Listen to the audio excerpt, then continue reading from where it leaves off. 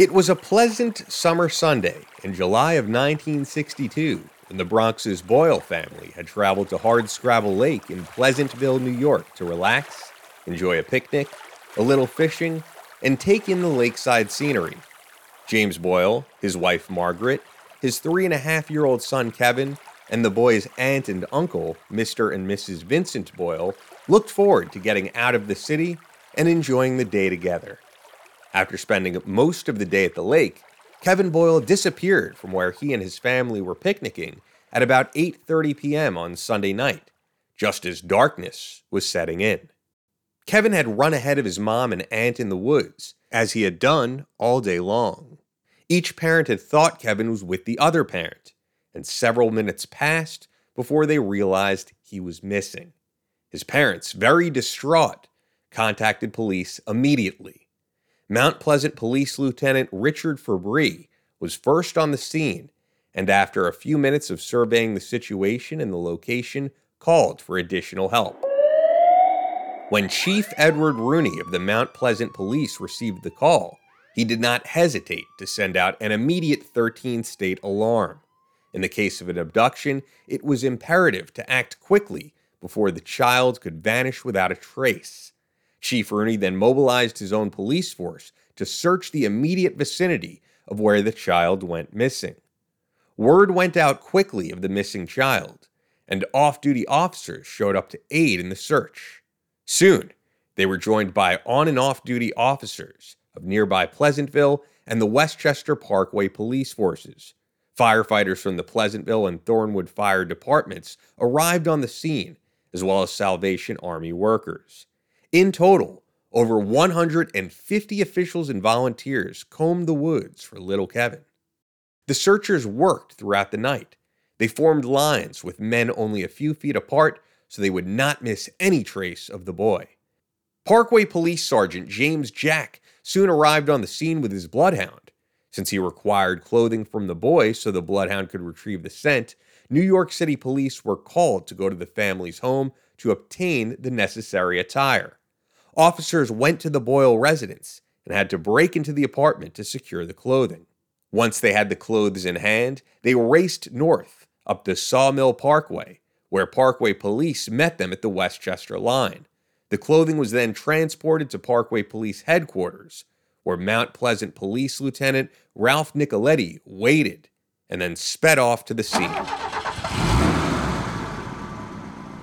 In the morning, as the faintest signs of light began to illuminate the woods, no trace of Kevin had been found. The distraught family would not leave the scene for rest and had stayed up all night hoping for Kevin to be found unharmed.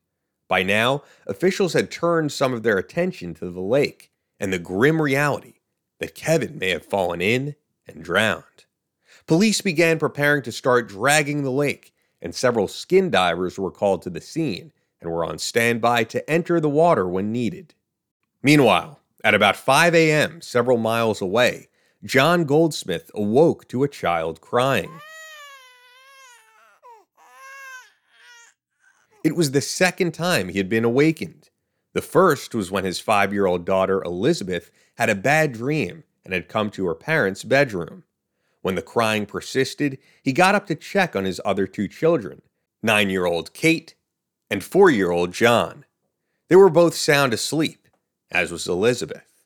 He must have been hearing the neighbor's young son. John went back to bed, but the crying continued.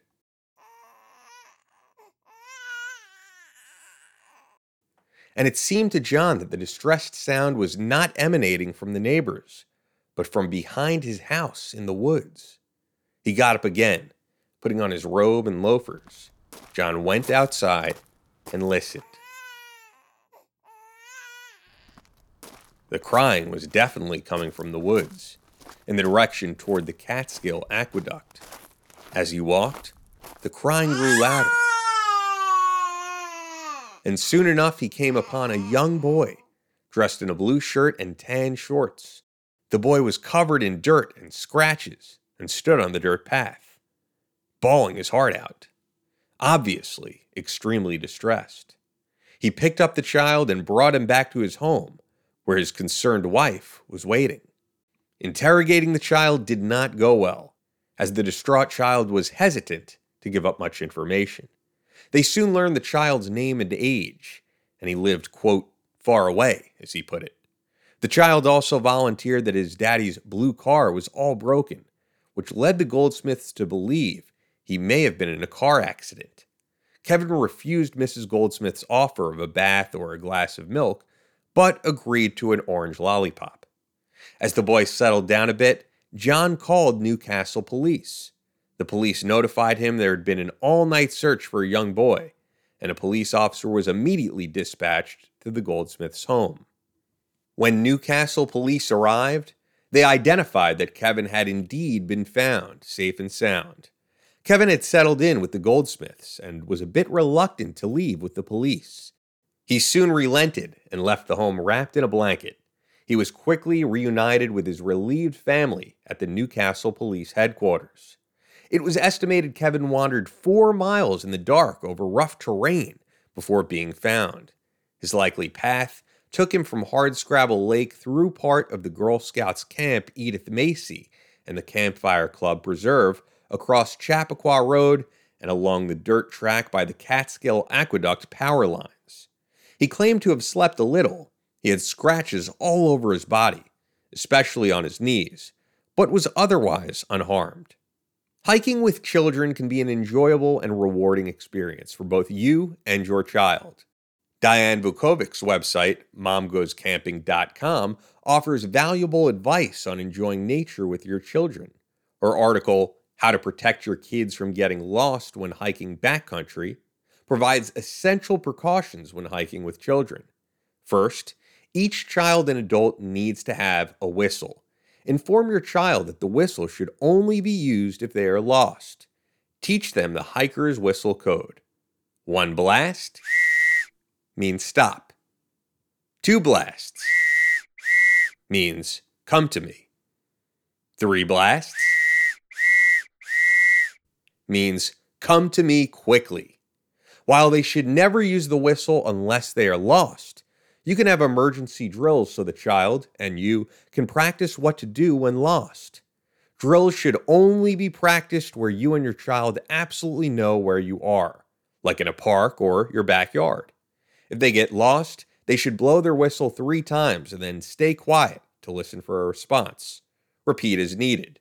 Impress upon them to remain calm and remain at that position. Second, show your child the route you plan on taking on a map.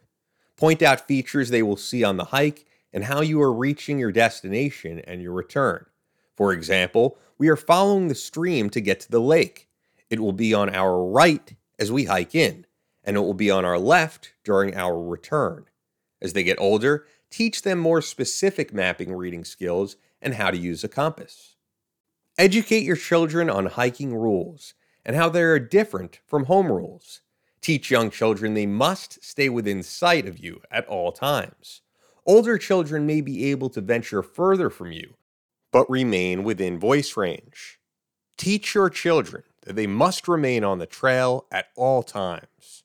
Only with your permission should they go off trail. And remind them they must stay in sight at all times while off trail. Discuss with them the dangers they may face off trail. Cliffs, snakes, poison ivy, and becoming lost are only a few of the hazards of exploring off trail. It would be best if you didn't frighten them, but instill respect for what can happen and how they can prepare for what comes up. Provide your children with their own backpacks. In them, they should carry the 4 essential items for survival if they are lost in the woods: water, flashlight, waterproof matches, and waterproof jacket. Next, you need to provide them with the knowledge and skills on how to use those supplies, outdoor survival skills. Teach them about water use, especially never to drink water from a lake, stream, or river without purifying it. When they are older, please provide an appropriate filter for their pack. Staying warm will require the knowledge to build a fire. Teach them the steps to build and maintain a proper fire in the wilderness. Finally, build a shelter for protection from the elements. Except with kids, you call them forts. This is easy and fun to practice during most any hike you take. Taking a few precautions and educating your children on safe practices while hiking can prepare them for a lifetime of enjoyment on the trails and prepare them for potential worst-case scenarios. Special thanks to Diane Vukovic for permission to use materials from her excellent article. You can visit her website once again at momgoescamping.com.